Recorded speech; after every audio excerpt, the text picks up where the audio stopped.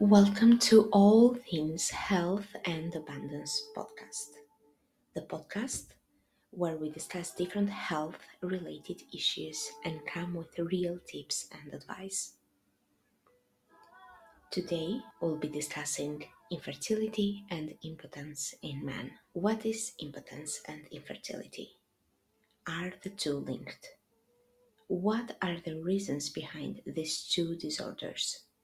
Are they in any way related to stress? Or is the most common reason the malfunction of the male reproductive tract? And what can we do to restore health? That's what we'll be discussing today. Today with me is Dr. Jean-Jacques Dugois, or otherwise known as Dr. JJ. Dr. JJ is a neuropathic doctor in Toronto with a PhD in pharmaceutical science. He offers a wide variety of naturopathic health services for a number of different conditions and health concerns, anti-aging solutions, skin and hair treatment to disease such as cancer. I came across an interview with him, which I simply loved. So I decided that I really had to ask Dr. JJ to be on the show, and he accepted. So I'm really happy that he's with us today. So I don't know if I missed something in the introduction. So maybe you want to let us know a bit about it. Yeah, I mean, those are sort of the coal notes. I mean, I've been practicing since 2003, and I see a wide array of patients, and some of which are subfertility, infertility, male and female infertility. So it's a topic I'm perfectly happy to talk about. So yeah, that's great. Thank you for having me. Thanks for having me on the show. My pleasure. I was thinking to ask you first if you could describe a bit what is impotence and sterility in male. Right. So basically, impotence is the inability to have an erection or maintain an erection, or an inability to ejaculate. So it could be due to a bunch of different reasons, which we get to in a sec. Sterility, infertility, subfertility. I don't like to use the word sterility because it sounds very bad. Okay. I mean, I find it's very almost injuring to a male ego when they're told they're sterile. Yeah, so infertility is commonly used, but lately I use more subfertility.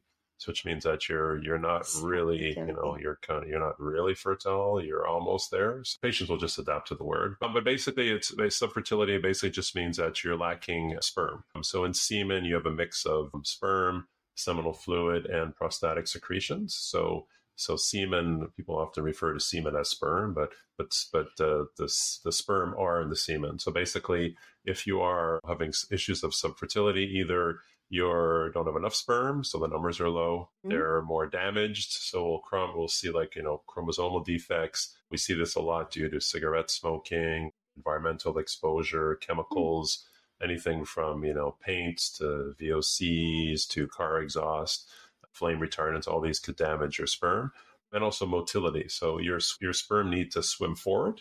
So we're finding a lot now men are having motility issues. So their sperm either just don't swim or they swim all over the place, but they don't swim forward. They need to swim forward to be able to reproduce. Are the two related? If you're impotent, it's harder to conceive because you can't, potentially you can't ejaculate, you can't maintain an erection or have an erection. So that's where you'll see procedures at fertility clinics where if a man is able to maintain and, ejaculate quickly, they could do something called an IUI, an intrauterine injection. So basically the man will ejaculate into a cup and then they'll insert it into a woman as she's ovulating. Yeah. So success rates on those are so-so. I haven't seen them to be spectacular, but they've helped some patients. If you are subfertile, you're not necessarily impotent. So the answer to that is yes and no. Does it mean that what causes impotence can eventually cause? Yeah, the two could be linked. So, reasons of impotence, stress, that definitely would be an issue. Cigarette smoking would definitely affect fertility and impotence. Type 2 diabetes. There's a number of medications that can affect impotence and fertility rates. So chemotherapy drugs would be an easy one. But even medications that you would use for, say, Crohn's and colitis, like sulfasalazine, those are used a lot in the beginning stages of this condition. They could drop your sperm count. If you're celiac, for example, and you're having gluten, well, then that could decrease your sperm count. That is for tight underwear, there's a reason why the testicles are outside the body is because they don't do well under heat. So no saunas, no hot tubs if you're trying to reproduce. So I know in Norway, you guys love saunas. Saunas are great. I love saunas too. But yeah, you have to, loose underwear. I love bamboo briefs. I recommend to men to get bamboo. Bamboo's naturally cooling. Okay. It usually helps a lot. It's more comfortable. You sweat less and keeps the testicular heat down. I could just go on and on. And then there's physiological or anatomical things, like you could have a cyst between your testicle and ejaculatory duct. Those sometimes are fine, sometimes cause an issue. You could have varicose vein between the testicle and then the ejaculatory duct, and that could just cause overheating of the testicles. So there's a long list of why people could have these conditions. I always thought that it was a myth with tight underwear. Oh, but it's true. actually Heat. There's also an interesting study where they looked at sperm counts in men who ran, swam, and did cycling. Running, no issues. Swimming, no issues. But cycling, because the friction, the tightness of the shorts can cause an issue in the short term. So you have to be careful of that. I mean, if they're wearing it for half an hour as they do a workout, it's not the end of the world. But if they're wearing it all day and a lot of men sleep in their underwear, then you want loose-fitting stuff, especially at night. Good. That's good to know. Is it true that anywhere from 1/3 to actually 76% of men have experienced some sort of erectile dysfunction? I mean, that wouldn't surprise me. The type of thing men normally discuss. Yeah, right. Yeah. Because I find so much about this online about females, like menstrual disorders. It's so easy to find information, but it's not so much about men. They don't talk so much about it. No, right? I mean, men nowadays, they are a little bit more open to talking about it and also, going out and trying to find solutions for it. I think if a man would say that it's never happened to them, I would be a bit suspicious. Alcohol could cause it. And a lot of men drink. Yeah. Cannabis, delegalized in a lot of countries now, can cause it too. And a lot of men smoke cannabis. So, they're in medications too, antidepressants, anti-anxiety meds could cause that too. So I would be surprised if someone would come out and say, oh, no, never me. I'm like, really? Really?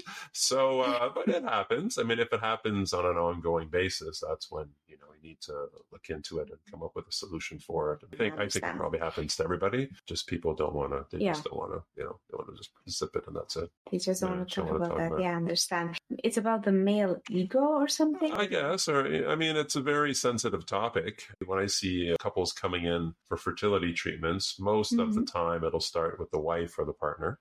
And I would say, more now than it used to be, the men will be more open to going for semen analysis to see if the issue is actually with them, which is good. But there are still some men that refuse to have their semen analyzed. They just refuse. It's, I guess, just ego issue or virility issue or manliness. I'll take your pick. But there are still some that I have patients that their partners will not go get checked and they're having fertility issues and partners, it's just not going to happen. So, which is unfortunate because it could be due to male or female reasons. But there's more openness to it now. Men are a lot more health conscious, I would say. I've definitely noticed that in the last, 20 years I've been practicing. Men have become a lot more health conscious. Definitely. Well, the most important part of all this, how do we deal with it in a natural way? Is there any advice you can give to men that are maybe suffering from both or one of the issues? Yeah, so one, we start with impotence. So first of all, there has to be a desire. So a good question I ask men is, how is your libido? Or are you sexually attracted to your partner? Do you want to have sexual intercourse? If you don't, well, then there's something going on. So the drop in libido can be due to depression, anxiety.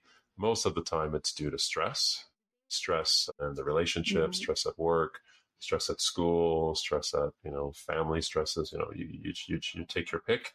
Because what happens is when you're stressed, you're making adrenaline and noradrenaline, which is true, but you're also making cortisol, which is a stress hormone. And cortisol is very good at binding to a hormone receptor site. So what happens is cortisol, when you have a lot of cortisol kicking around, it's going to bind to your hormone receptors and prevent the attachment of other hormones like testosterone. So that's the first question I ask is if someone's having a libido issue, are you stressed? Can it be that because they're not in love with their partner anymore? Can this be a reason too? Yeah, that's possible.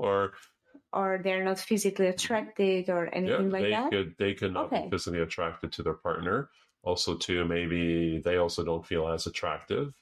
Since the pandemic, and we call that the pandemic 15. It seems like everyone's put on 15 pounds. So maybe you feel less attractive, so that makes you more self-conscious. So could be that also. For libido, a good place to start is, It is and it isn't. You could test testosterone levels. However, testosterone levels are a little bit frustrating. So I have patients that have terrible, terrible testosterone levels, but they're horny. They want to have sex with anything that moves, and they're great. They're going to the gym. They're lifting weights, building muscle, and they're all fine.